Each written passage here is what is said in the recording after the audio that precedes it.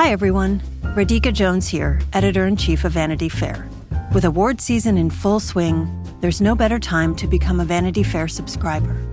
Let our editors take you behind the scenes of this year's nominated films, from prestige indies to major blockbusters, plus exclusive coverage of Hollywood's biggest events. Visit VanityFair.com today and save 10% on a yearly subscription for a limited time with promo code OSCARS.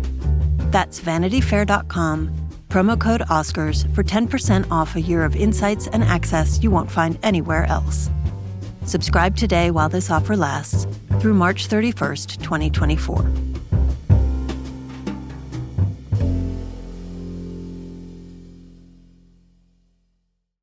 This episode is brought to you by Progressive.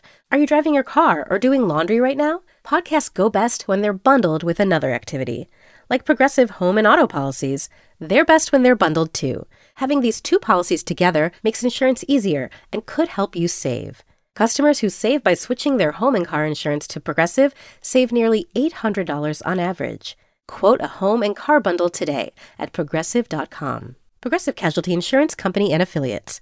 National average 12-month savings of $793 by new customers surveyed who saved with Progressive between June 2021 and May 2022. Potential savings will vary.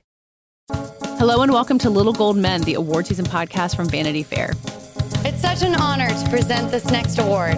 And here are the nominees. And the Oscar goes to... And the Oscar goes to... And I can't deny the fact that you like me right now. You like me. I'm the king of the world. There's a mistake. Moonlight, you guys won Best Picture.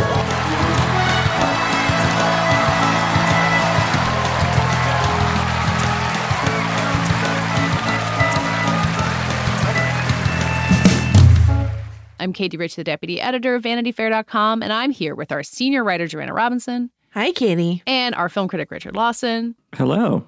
We're winding down the year, which is very exciting. What year deserves a send-off more than 2020? So we're going to talk a little bit about some more end-of-year stuff. We're going to talk about our TV critic Sonia Soraya's top 10 list. Sonia couldn't join us today, but we're going to talk about her list anyway, and our own TV picks from the year, and some movies that are out, and then also some drama in the news, both about our beloved Oscars and Warner Brothers. I tweeted last night that I feel like the drama among streaming services has kind of made up for the lack of celebrity gossip this year, but maybe nothing can actually make up for that.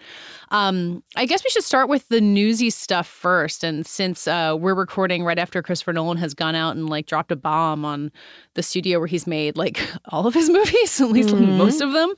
So HBO Max announced last week, or Warner Brothers announced last week, that all of their movies would go to HBO Max the same day that they would open in theaters for all of 2021, which is in many ways like a pandemic cost-saving move. Like it's, obviously something like Judas and the Black Messiah, which is coming out early next year, is not going to have a proper theatrical release. But like Dune, which is scheduled for next November, very well could. So there's a ton of reporting on it. If you're listening to this, you've probably read some of it about A, why they did it, and B, why people are so pissed off. But it does seem like Christopher Nolan's comments kind of opened up floodgates in a way. Like, he has been such a loyal Warner Brothers filmmaker. They released Tenet in theaters basically just to make him happy. And then he goes and, shit talks them in the press, which is not something he usually does.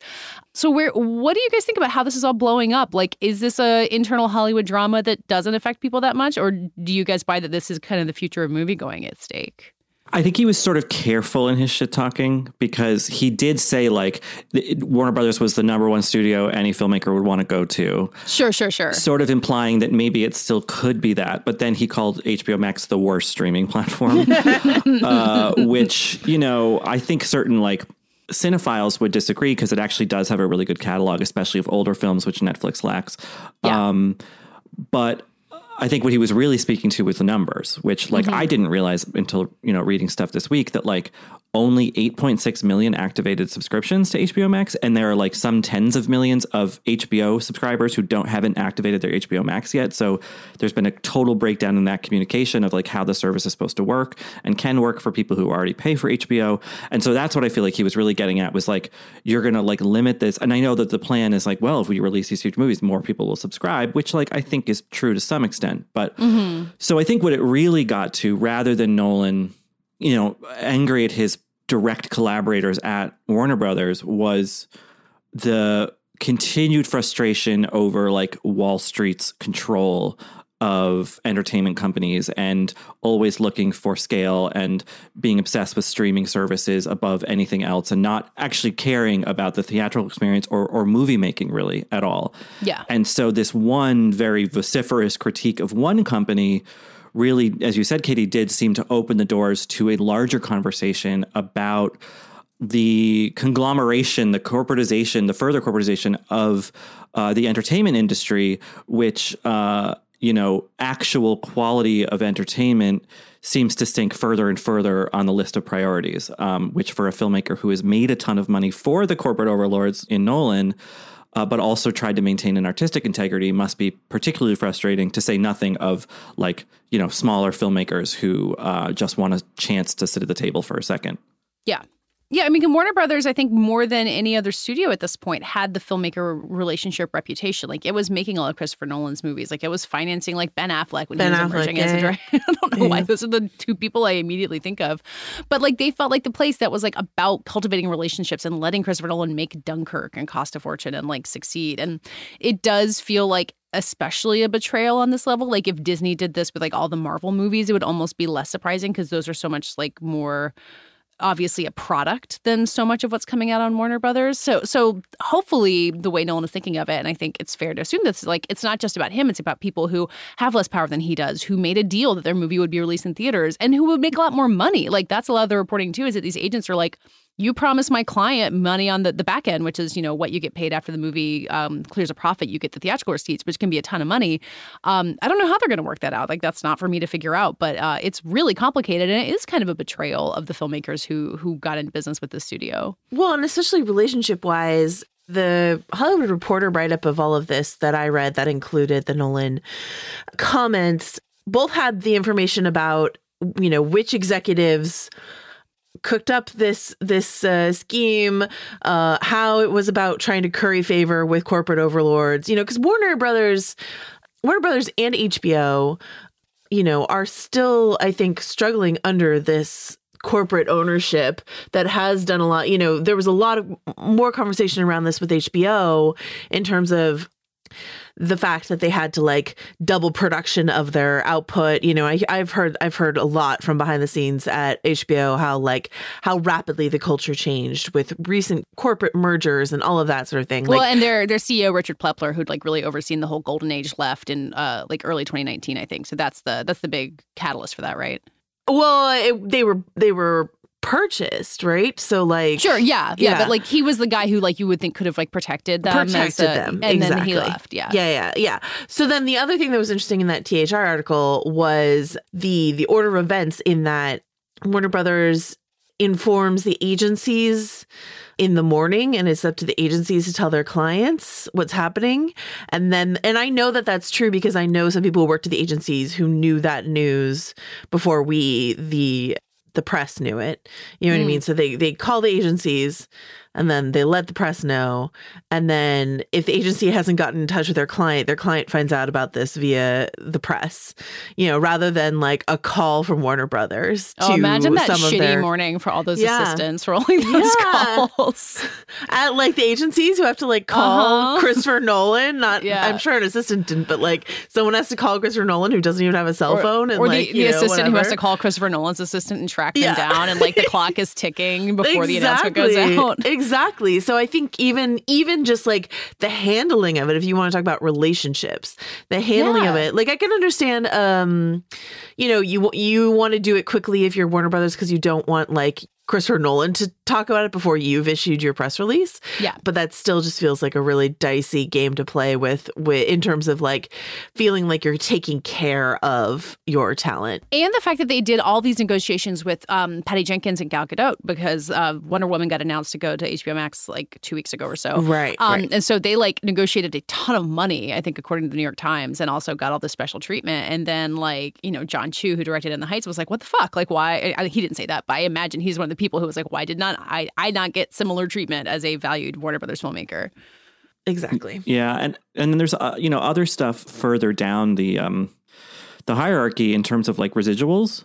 Mm-hmm. And if something doesn't come out theatrical, that changes that structure. I mean, it might even completely occlude it. Like it might just kind of obviate it. So, and I think about like one of the many things that was wrong with Quibi from the onset was that was a thing that was kind of secretly set up to circumvent union rules and to basically cut pay for talent and people behind the camera while still in theory earning massive profits for the people at the top. This is not a direct one-to-one correlation, but it's part of a continuing trend. We had Cassie DaCosta on last week talking about like labor in Hollywood, and this is another. I mean, it's an issue for Christopher Nolan's auteurship, but it's also a sort of more granular labor issue for other people, because the streaming stuff is a new enough model that there aren't all these like old hard and fast, union regulated rules about how to pay people. Yeah. It's funny because reading that, I just read that one THR write-up of it, but like they called it Warner Brothers faltering streaming service HBO Max. And I did like you, Richard, I did like a double take because like that was not my perception of how HBO Max was doing.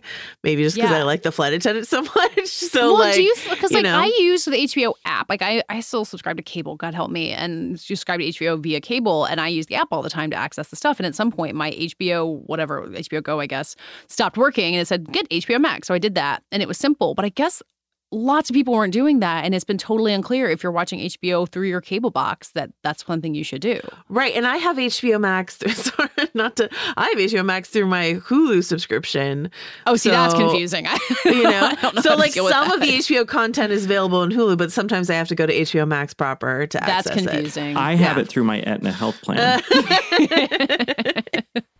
Yeah, you have to do a copay, weirdly. For, I have a streaming service deductible, so I need to subscribe to a certain number before they start paying. Yeah, doing this right after open enrollment really is an extra layer. That should be included in our open enrollment. But if you think about the various streaming services that have launched, like I would have said that Apple was more faltering than HBO.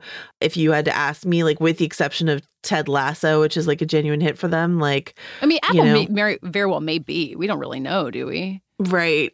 So yeah, it's so interesting because you're like, okay, they've spent so much time and resources thinking about how to launch these various streaming platforms to compete with, and even Disney Plus. I think people are saying that that's underperforming, and a lot of that has to do with they're not able to flood it with as much new content as they wanted to. We should be knee deep in Marvel TV series at this point, and we're not because of COVID. That's coming soon, right? Like next year is when that's going to launch. In theory, who knows? It's supposed to. But yeah, I mean, I don't know that I would describe any of these newish would-be Netflix platforms as smash runaway hits yet. So it's interesting to me to call out HBO Max as the worst streaming platform, because I'm like, I don't know. They all have their challenges right now. They're all in the struggling phase, which I imagine these corporations account for when they launch these things. Yeah, I mean, they're in the struggling phase, and then also the blockbusters are struggling through power, something that no one had power over, and that is a nightmare to deal with.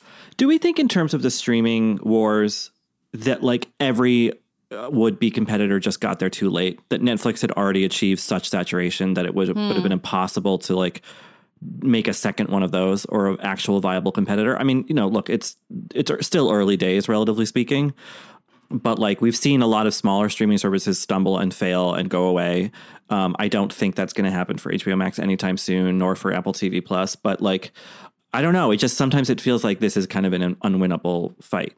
Yeah. Well, the idea is that you like, the non-insane non-member of the press, average American or worldwide subscriber doesn't have to subscribe to all of them. I do, because I feel like I need to be able to watch everything. But like, then, when you're making your choice, this is obvious. This is business 101. Sorry, guys. But like when you're making your choices, you're like, what's the added value? You know what I mean? The only I am not being paid by Disney to say this, but the only streaming service that I can think of that did the best at communicating their added value is Disney Plus, because the Disney brand is so strong. Yeah. But like, I don't think you're sitting at home and you're thinking like, oh, all those Warner Brothers movies I love, they're definitely going to be on HBO Max. Like, I don't think there's a one-to-one branding recognition between those things. And so I know a lot of people, because they're like frustrated they can't find the movie they want on Netflix or on Hulu, they just rent on Amazon Prime. I actually think there's probably been like a boom to Amazon Prime because as these various like streaming platforms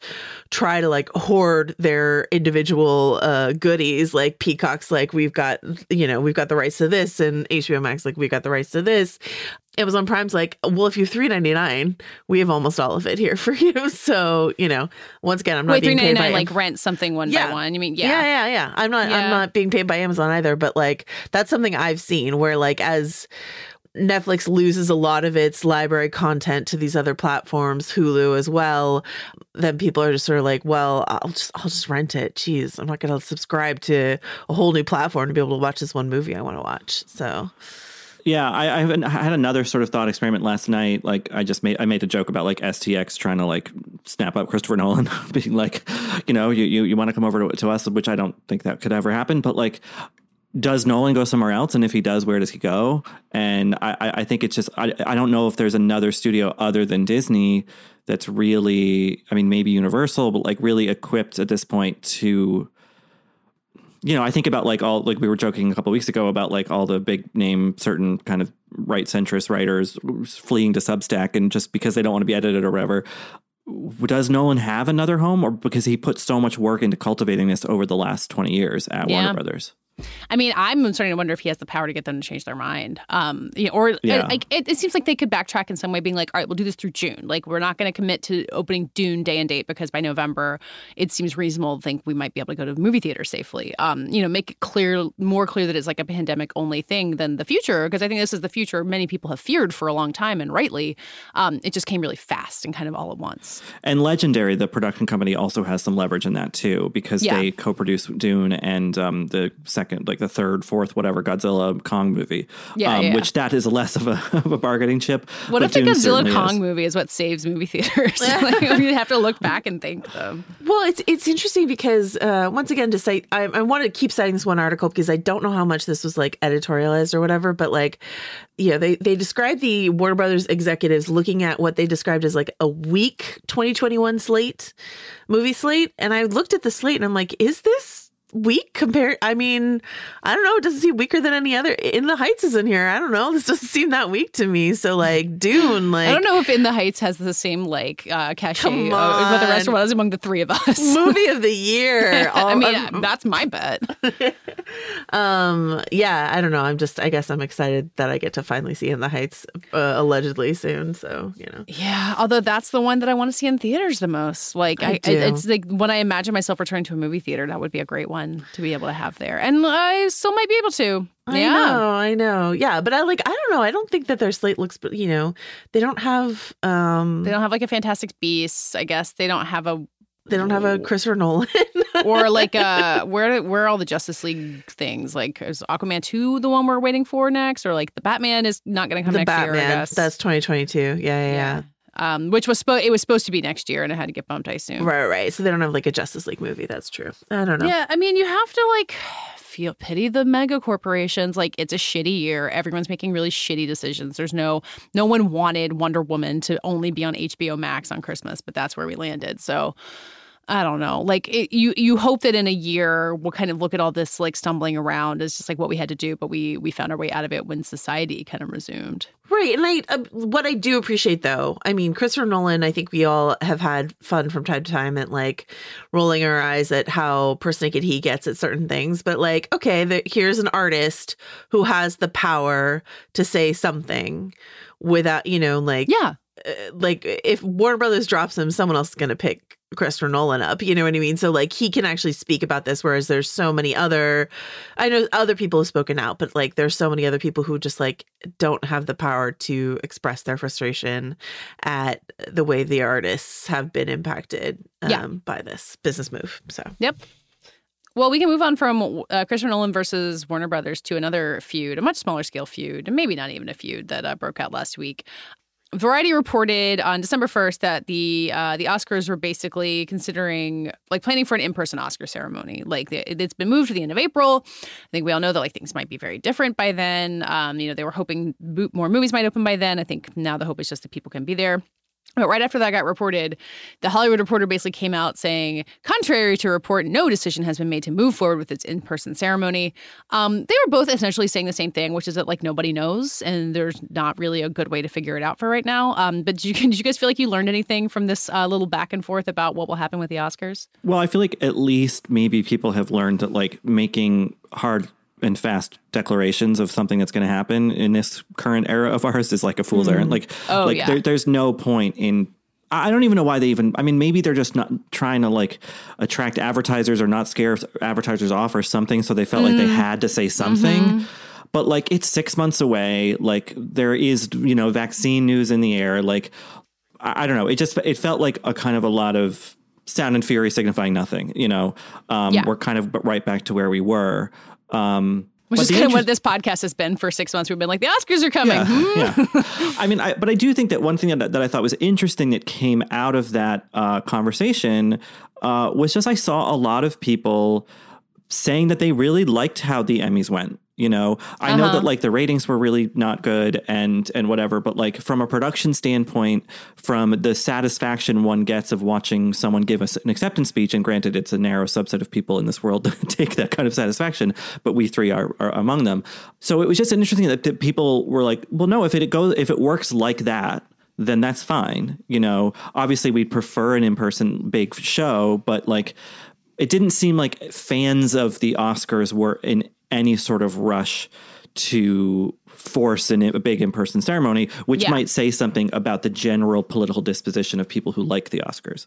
Yes. Yeah, I think it would be really awful to watch the Oscars and worry that it's a super spreader event the entire time. Like you would much rather them be taking things as seriously as we have stuck in our homes without fancy gowns to wear for 9 months. Well, no, I mean, I've been wearing the gowns. But... Oh, yeah. Well, I mean, you bought it. You might as well get the use out of it. I think the other worry is, Jason Bateman made this joke in his SNL monologue this last weekend, it was a pretty good joke where he was like, hey, everyone here have the vaccine already? Oh, just me? You know what I mean? And I was remembering Bateman at the he did such a great job at the Emmys, but like this idea that like in theory, I don't know, maybe I shouldn't speak to science, but in theory, like, couldn't we see a world where like, please don't fire from this podcast for saying this phrase, Hollywood elite has already had their vaccine and feel like they're safe to do this, even if they maybe medically aren't.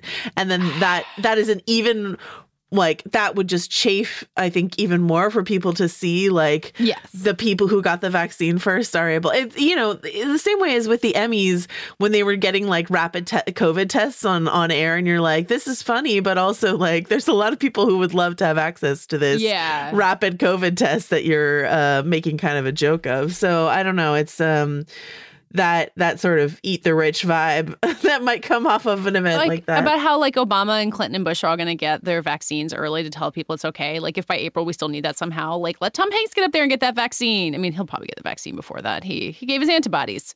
He deserves it. But yeah, maybe there's some public health messaging to be wrapped into that will also make it safe. Yeah, that's a good idea. But like, my state is currently in a really fractious position because we are going into major lockdown, and our governor Gavin Newsom, who I generally support, was caught at like a fancy dinner at the French Laundry with a bunch of people and no masks indoors, and it's just sort of like. That has kicked up a lot of anger in this state. And I'm just like, we can't watch a bunch of very well-heeled people mix and mingle in an auditorium if people are still not able to open their businesses and stuff like that. That just seems like, I thought the Emmys were really well done. I thought that was a really well done like balance of like, we still get this. I think this is still important. I think it still is like something that we can look forward to. And for those of us who love it, like, the same way like the extra precautious like NBA sort of experiment went. But no, a theater full of ball gowned and betuxed people when people are out of work and starving. I don't think that that's the optics that they want. No. Someone suggested this on Twitter. I'm stealing it with, I don't know how to credit it, but like maybe we'll get to the point where every movie can do something like what the Schitt's Creek cast did at the Emmys, where like you can all gather together in a smaller group, like like maybe outside, maybe with masks on or something, but like have the Mank party, have the Nomadland party, like have the Minari party, and like let them beam in, and like then you get like some of the vibe of a celebration without a massive group of people. Which well-heated tent? Which movie party would you want to go to, Richard and Katie? I just want Alan Kim in a tiny little tuxedo. Yeah, I also want the Minari tent. Yeah. I mean, you know how I feel about kids at the Oscars, but if it's a kid at a party with just people he knows and likes. In a little tuxedo. I might make an exception. All right, you'll find us at the Minari tent then. Which party do I want to go to? This is a good question. I don't know. I don't know if Small X isn't going to get nominated for anything, but that one seems like it would be fun. And I wonder if even maybe like Netflix could have their own like Netflix tent or something. That's too many people though. Then you have a super spreader event on your hands. It's a lot of people. If I spend the Oscars at home alone with Eddie Redmayne, does that count as the Chicago 7? Yeah, I think that's true. I mean, you have to let Sacha Baron Cohen come though, so you can deal with that as you need to. Hey everybody, I'm entertainment journalist Drew Taylor. And I'm filmmaker Charles Hood. And we host Light the Fuse, the official Mission Impossible podcast. But right now we're about to launch our first ever universe-expanding miniseries. That's right, get ready for Light the Fuse presents The Directors. We'll speak to filmmakers who have made iconic Paramount movies and get them to open up in a way that only we can. That's right. Listen to Light the Fuse presents The Directors, wherever you get your podcasts.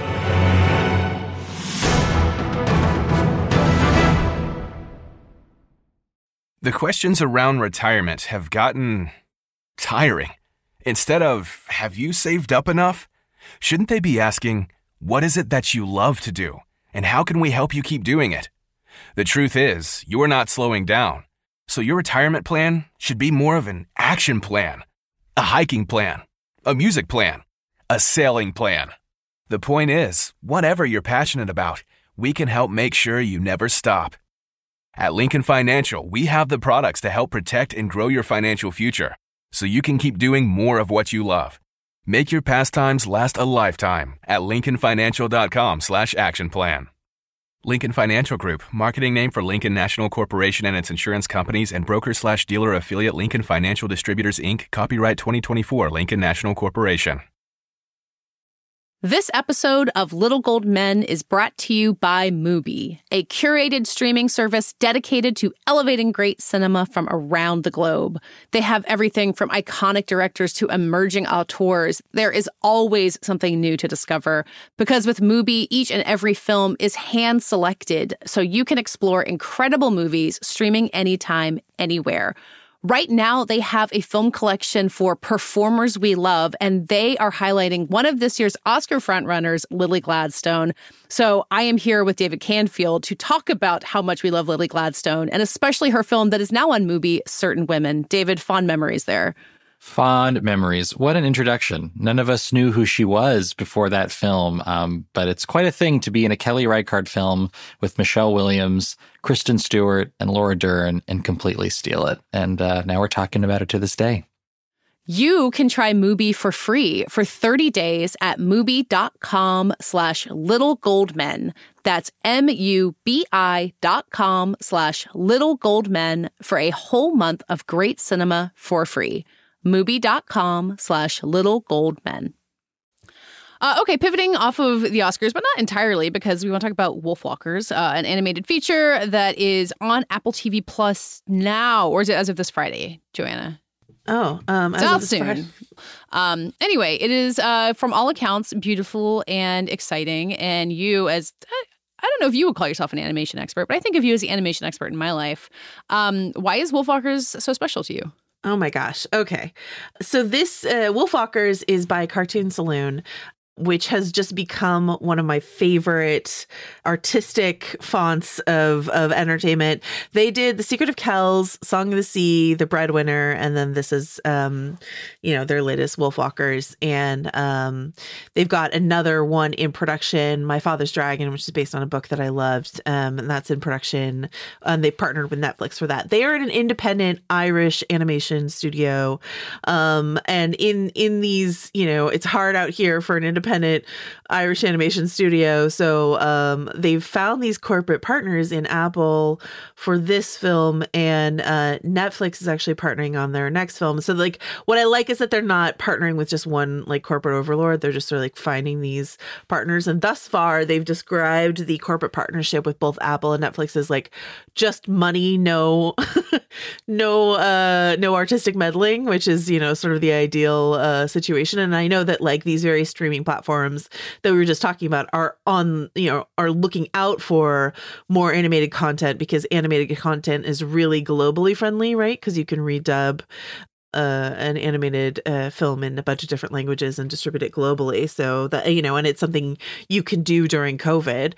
So, though obviously this is long in the works. Anyway, that's the business side. The artistic side is that Wolfwalkers is about Cromwell era English occupation of Ireland and this little English family led by Sean Bean basically doing his like Ned Stark war was easier than daughters thing, and then his like little girl. So this little English girl, and she is, you know, very intrepid and wants to explore the world. And he's like, you got to stay at home.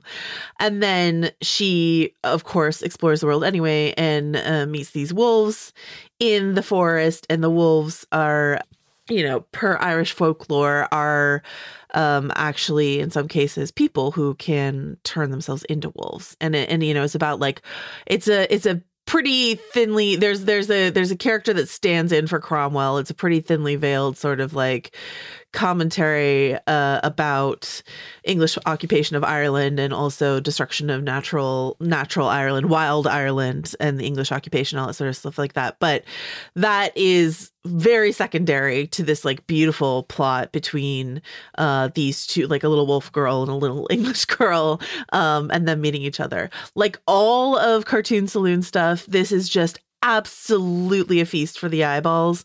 Song of the Sea, Secret of Kells, Breadwinner, they were all just like beautiful. But they did one step further with this one where they left in and added in some of the like rough animation lines for some of the Wilder wolf stuff. So it's just like a really interesting, like the Wilder, you know, our young protagonist gets, the Wilder, the storyline gets, the like more rough hewn the animation gets, but it's still very elegant and beautiful, but it has these like rougher lines over it.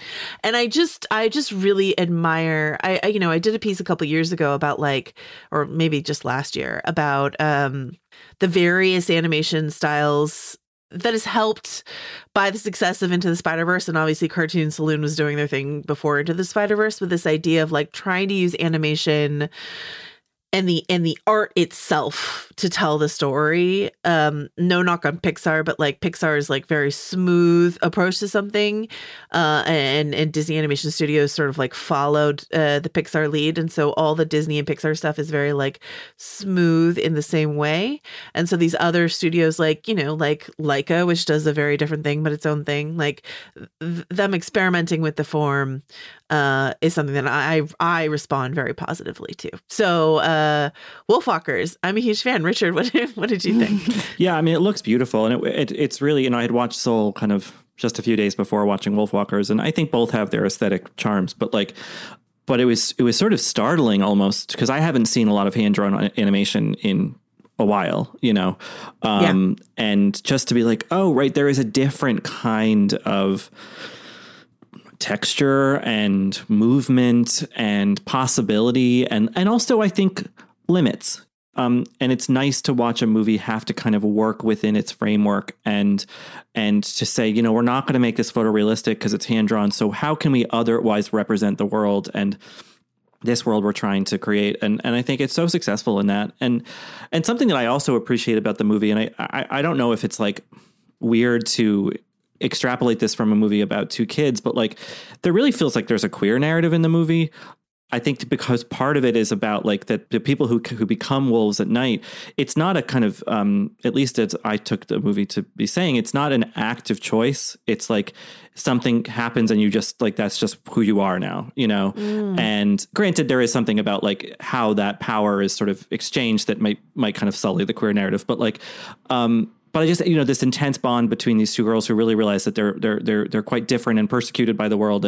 And I really appreciated that in a sort of like grown-ups watching children's movies way. Like it just there was something extra dimensional about it that I really liked. And, there's this beautiful sequence where the two kids are wolf walking or wolf running through the forest at night. And there's this lovely song, I believe, written for the film playing. And that just like brought me back to like being a kid and some musical moment in a Disney animated film, like just really transporting me away. And so I think that like if you're home with younger children or even not younger children, but especially them, and you're kind of a little sick of the usual rotation of Pixar and whatever else, put this on if you can, if you have Apple TV Plus, and I think that my hope would be that it would help introduce a kid to that other wonderful side of animation that I think has gotten short shrift in the recent decades. Are you speaking to me? Yes, directly. Yeah.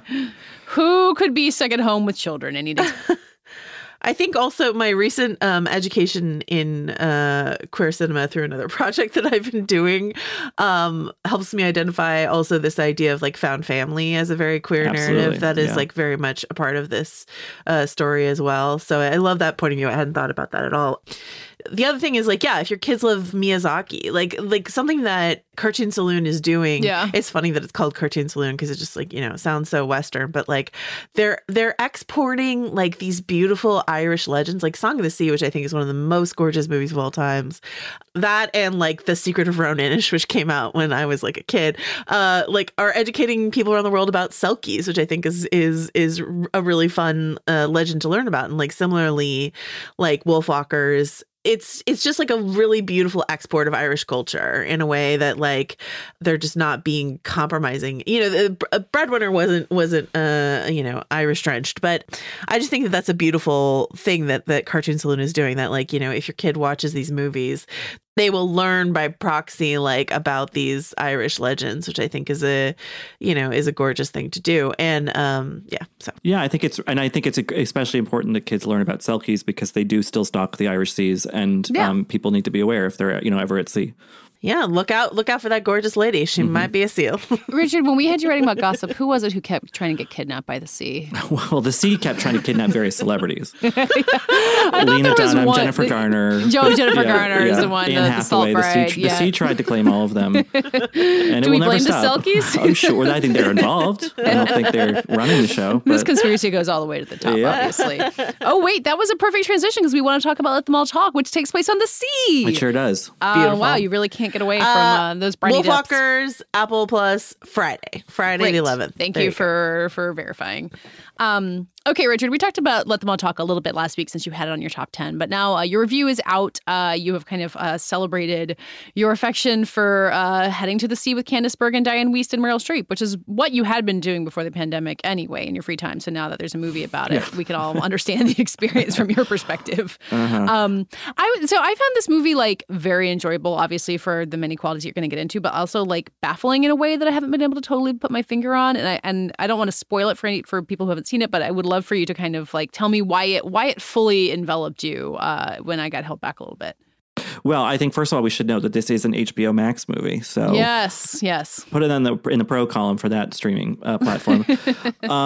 I think what initially really thrilled me about the movie was that it was so much more than I was expecting it to be. There's no love lost between me and like the book clubs of the world. Like I like those movies that are like for and about older ladies and like having fun. Like I think those are I mean, with the exception of something like Palms, which feels very cynically made. I think those movies are great and, bring them on, And I kind of expected this to be that, even though it was Steven Soderbergh directing, I thought, well, maybe he's just going to kind of do his own little tweak on that kind of frothy comedy with these great older actresses. And there is an element of that to it, but he worked with Deborah Eisenberg, the fiction writer, and I believe still the partner of Wallace Shawn, on the script. And she wrote the script, but it's my understanding that the movie is somewhat improvised. I can't really tell where the script ends and the improv begins, but I think it was one of those. I read the press notes a little bit. I think it's one of those like 50-page script treatment things that you get. Yeah. So there's like a kind of a blend of the two. Yeah, and it feels very seamless in the actual movie, and the movie, hits those fun beats of like Candice Bergen on a cruise ship, or Meryl Streep on a cruise ship, or Diane Weiss on a cruise ship, bickering and bonding and doing whatever. And yet there's something deeper to it, or a lot deeper to it. It has a real soulfulness to it about, aging and envy and careerism and, Meryl Streep playing this renowned award-winning author. She's on a cruise ship across the Atlantic to accept a really big prize in the UK, and has brought these two old friends she's not spoken to in years along for mysterious reasons. I think there's a little bit of meta of like Meryl Streep considering her own legacy and how that maybe has alienated her from the rest of the world, the rest of her community, or in terms of the profession. And although acting is a much more communal activity than writing books, but I think that there's just a lot of interesting stuff about art, and the acting is really good. Gemma Chan plays Meryl Streep's character's book agent, and she's terrific. She has this one really great scene with Lucas Hedges. They're in kind of this caper rom-com kind of happening on the fringes of it, where she's not supposed to be on the boat and he's hanging out with her and he's not supposed to, and you're kind of waiting for them to run into each other. And sorry, you had me at caper rom-com. I know. Exactly. And you don't want to oversell that part of it, because that element is in there, but Richard is right that it's got this more mournful overall vibe to it, I think. It does, and it has all those component parts of the Ladies Hang movie and the rom-com caper and all that stuff. And yet it's done with Soderbergh's. I mean, it looks beautiful in his very, singular way. It moves in interesting tempos. But I think most crucially, and what I ultimately really loved about the filmmaking, was that it doesn't feel snide. I think that there was some concern that this would be Soderbergh having a little winky laugh at this kind of project. He actually did bring these actors onto a cruise ship, before COVID to film this. It was kind of viewed, when it was reported on, as something of a stunt, in so much as Soderbergh does stunts. But Soderbergh doing his grown-ups where he just goes on vacation with his friends. Exactly. And the thing is, he did that with Ocean's 12, and he got and they got raked over the coals for it. When that movie came out, they were like, why do we want to watch all about these bunch of rich assholes like hanging out at Lake Como, basically? Yeah. And I think that actually Ocean's 12 is actually pretty good in retrospect, but this movie does not have any of that tone. It really feels like a genuine movie. It really was thought through and has a lot to say and has really gotten the best out of its actors. Yeah. I was struck by something you said. I think you said this, that Meryl Streep is kind of playing someone who's forgotten how to talk like a human being. And she does this book reading on the boat, and they kind of remark on that she's giving this monologue about this perfectly named Welsh poet who no one's ever heard of, named Blodwen Pugh, amazing fake name. And she has this kind of monologue where she gets into this reverie about this author's work, and it's both weird and pretentious, but it becomes touching in a way, and it's hard to know how much we're supposed to kind of make fun of this character. And I think the characters in the movie also don't know how much to make fun of her, because she's a real person, even though she's kind of intolerable in a lot of ways. And I think that's one of the things that threw me as I was watching it. It's I don't know how funny I'm supposed to find any of this. And then I think as it ends, it really kind of pivots into a different direction there. And it makes it feel like a real movie, and it makes it feel like a Soderbergh movie, but it also, I think, is part of what held me at arm's length, but it also makes me really want to revisit it and be okay, now that I know where this is going, how can I get on the wavelength of what this movie wants me to think about these people? Yeah. I think the Streep character is tricky, and I think that it's really fun to watch Streep play someone that's so complex in a subtle way, Yeah. And I think its ultimate conclusions, without spoiling anything about the particular plot of the movie, is that someone can kind of be this aloof, locked up in their success kind of asshole, but they're really smart and talented. And if they wrote some beautiful novels, they must have some capacity for empathy, Yeah. And you just have to find out how to access it, or if they have to learn how to access it themselves. And so I don't think the movie comes to any conclusions about that, but I think it's a really gracious consideration and a compassionate consideration of a kind of celebrity without being overly reverent to it. Yeah, and it's really specific about this kind of subplot in it where Candice Bergen's character kind of knows that she is the inspiration for the like big character in Meryl Streep's breakthrough book, and there's a lot of guilt associated with it, and she kind of is on the boat trying to like wanting to talk about it. And that seems like something that you only know if you're a novelist. And Richard, you've written a novel, and I don't know if that's something that like you really connected to, like the idea that you use people in your life and they don't necessarily have a say in it, and that it can really affect them in that way. And that just feels so considered and accurate for someone who writes books for a living. Yeah, I mean, look, I'm by no means a celebrated novelist, but so I can't really relate. But I can say, like, in the writing experience, like the book that I wrote, which is, a young adult novel that takes place where I grew up in Boston, every character in that is someone I knew. And like a few people were like reached out, but no one was offended because I think it was seen as loving. But I think that if you make that a practice in your writing, as this character has in the movie, for years and years and years, like eventually you're going to hit something where it actually goes way not. I don't think there is such a thing as too far, because again, it is the writer can write what they want to write. Yeah. But it complicates things, and you have to make that decision of whether the art matters more or your personal life matters more, or your friendships matter more. And when you make the decision for the art, then it further isolates you, and you find yourself in the position that Meryl Streep's character has at the beginning of this movie. Yeah. It's also amazing to watch this back to back with The Prom, which, as I've said, I'm a defender of. Mm-hmm. But like the way that she's playing like celebrated person in both of them, and how different those characters are, and how much more she's doing with it and Let Them All Talk, I think that's pretty undeniable.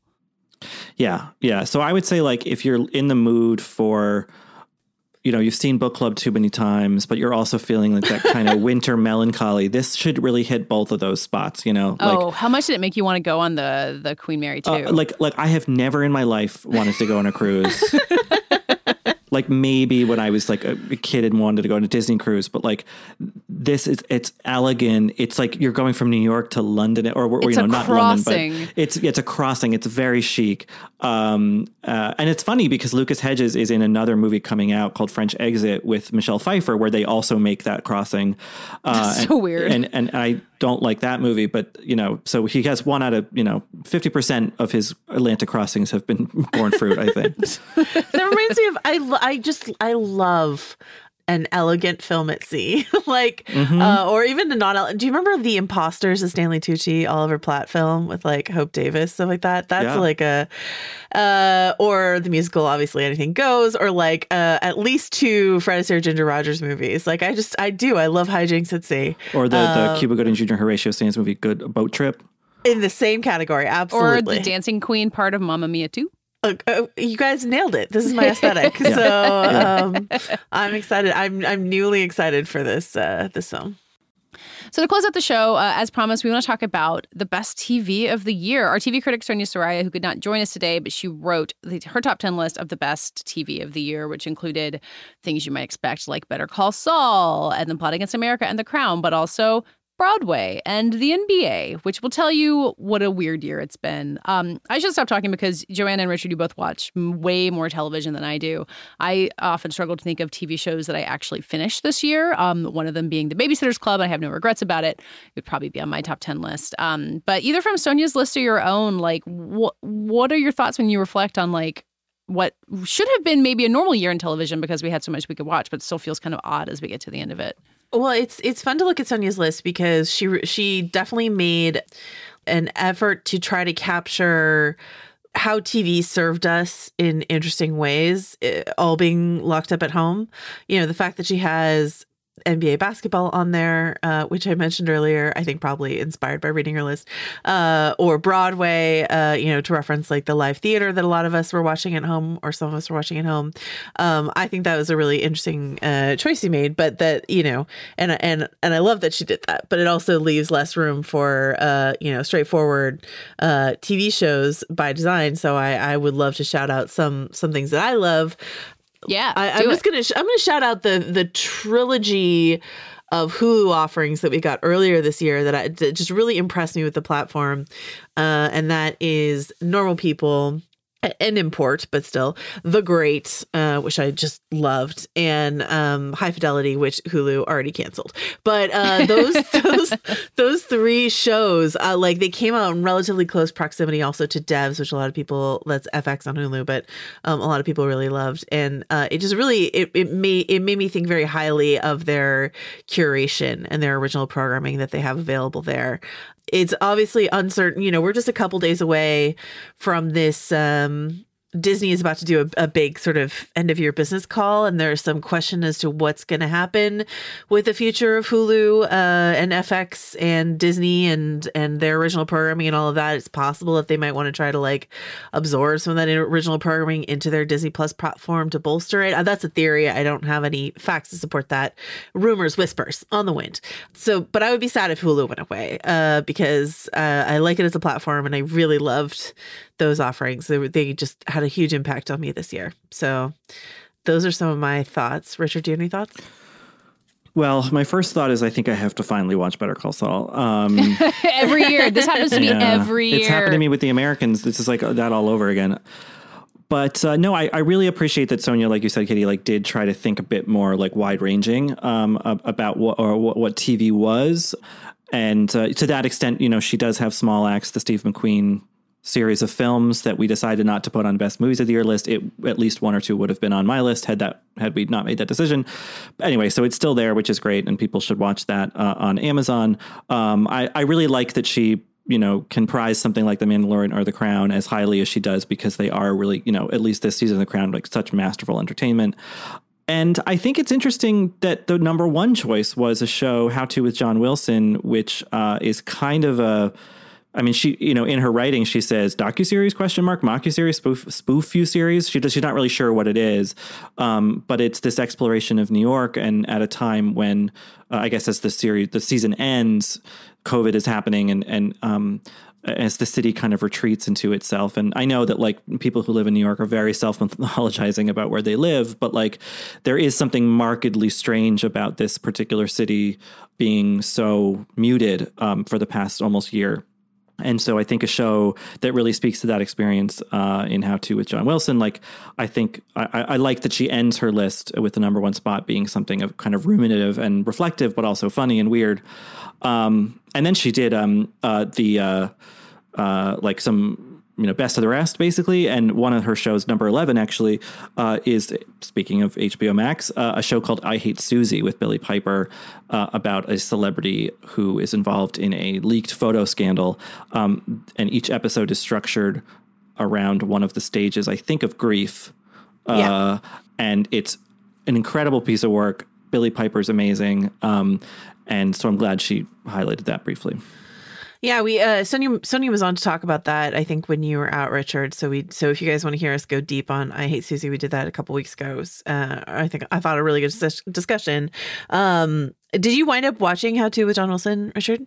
No, but I texted Sonia when her list went up, and I said, "Is it going to be so cringy that I can't watch it?" Kind of like Nathan For You was. No, you texted me the same thing. You were like, is it? I just don't like. It was so cute. You were like, I just don't like watching people be embarrassed. No. You know? No, I know exactly what you mean, Richard, and it's really not like that. Yeah. It's just it's like it's so observational. Like a lot of it is him kind of in the narration, like cutting together things that apparently he's just a guy who takes his camera with him everywhere, and so he's filmed people doing just insane things in the streets of New York, which if you've lived in New York or any major city, really, like, you know, like if you pay attention, you see crazy stuff.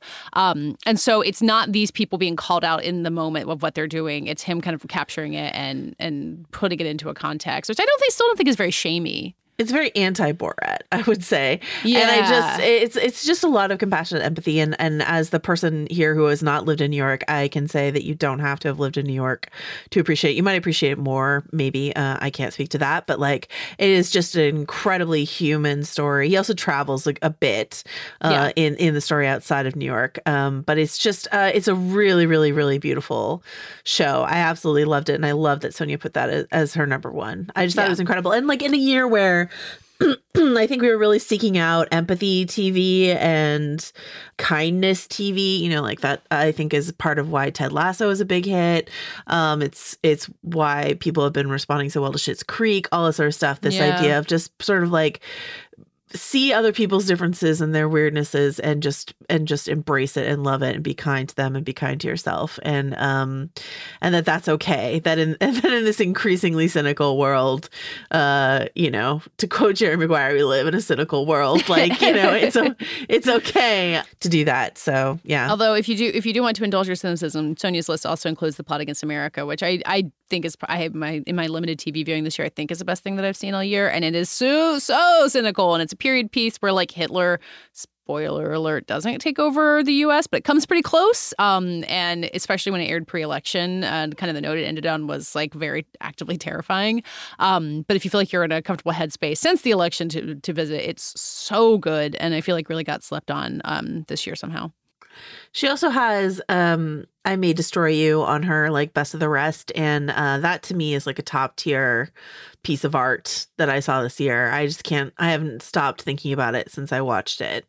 So Michaela Cole's I May Destroy You, which is a tough sit at time, but sort of like I Hate Susie, like both of them, we talked about this and we talked about I Hate Susie, but like both of them really encourage you in maybe the Fleabag model to love and embrace a woman going through it who may even at her best of times not be, an idyllic woman. And I think that is a really strong messaging. And Michaela Cole telling such a personal story is very powerful. So I love that show. And she also has, sorry, go ahead. Well, she also has We Are Who We Are, which Richard and I did a whole podcast series on the Still Watching feed. And Richard and I talked about this at length on that feed, but I think we were both really surprised by how much we loved that show. That like we sort of stumbled into that show. We didn't really know what we were getting into when we started it. And it just wound up really, really, really affecting me. And I don't think it would have if I hadn't gone on such a deep dive into it with Richard, but I just wound up loving that show so much. And that's a show about the summer and fall leading up to the 2016 presidential election. It's not set in America, but that's in the background a lot.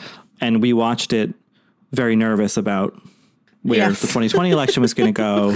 And so now, well, maybe let's say after January 20th, you can watch it as a sort of like, now it's a kind of a discrete moment in time. It's not about the president. Yeah, it's not about the president anymore. Yeah. Yeah, that's a good idea. I would also say this is so far afield, it should never responsibly be on anyone's best TV of the year list. But one of the greatest pleasures I took from television this year was a show on HGTV called Vacation Home Rules with Scott McGillivray, who used to have a show called Income Property. But in this show, he basically helps people who own lake cottages in mostly Ontario, I think. They never say exactly where, rehab their homes so they can better rent them. So basically it's a how-to guide for Airbnb, but they never say Airbnb. And Airbnb is probably an evil business, but like that's kind of what's interesting about it. So watch that, Vacation Home Rules, if you just want to watch like commerce and action in a kind of gross way. Oh, yeah. That sounds like why I still have cable, to be able to watch things like that on HGTV. I also want to shout out, if by any chance you're not in the mood to watch I May Destroy You here at the end of the year, if you haven't seen it already, and you want something lighter, and you haven't already watched it, What We Do in the Shadows is just such a joy, and it's just really clever and moves so quickly.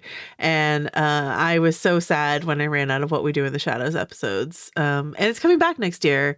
I can say with certainty versus other shows that I don't know when they'll be back. Yeah. But we'll have more What We Do in the Shadows next year. And that is just a show that keeps just getting better and better and better. So it's nice to have something for certain to look forward to next year, because God knows it's hard to know what else is coming. Completely. That does it for this week's show. We'll be back next week. You can find us at vanityfair.com. You can find all of us writing about various things and Sonia's top 10 list of television, as we mentioned. And you can find us all on Twitter at Little Gold Men and on our own. I am at Katie Rich, and Joanna. Joe wrote this. And Richard. Rylaws. And wait, before we go, do you guys want to throw in a quick plug for what Still Watching will be up to for the rest of the year? If you want, speaking of TV and all that, if you want to hear, what Richard and I are watching for the rest of the year, we are currently watching A Flight Attendant. So you can hear us talk about the end of that series, that little romp. Everyone I've told to watch has watched it and like loved it. It seems like a really perfect end of year watch. So Flight Attendant, do it. And then also Anthony Breznican is popping on here and there to talk about The Mandalorian. There's 2 more episodes of The Mandalorian, a Sonia Saraya top 10 minted show. So you can hear us talk about that on the Still Watching feed. And then we will be back in the new year. I have some exciting plans, but I haven't told Richard about them yet, so I can't tell you. Well, and on that note, this episode was edited and produced by Brett Fuchs, and this week's award for the best description of how we'll be spending the Zoom holidays goes to Richard Lawson. Bickering and bonding and doing whatever.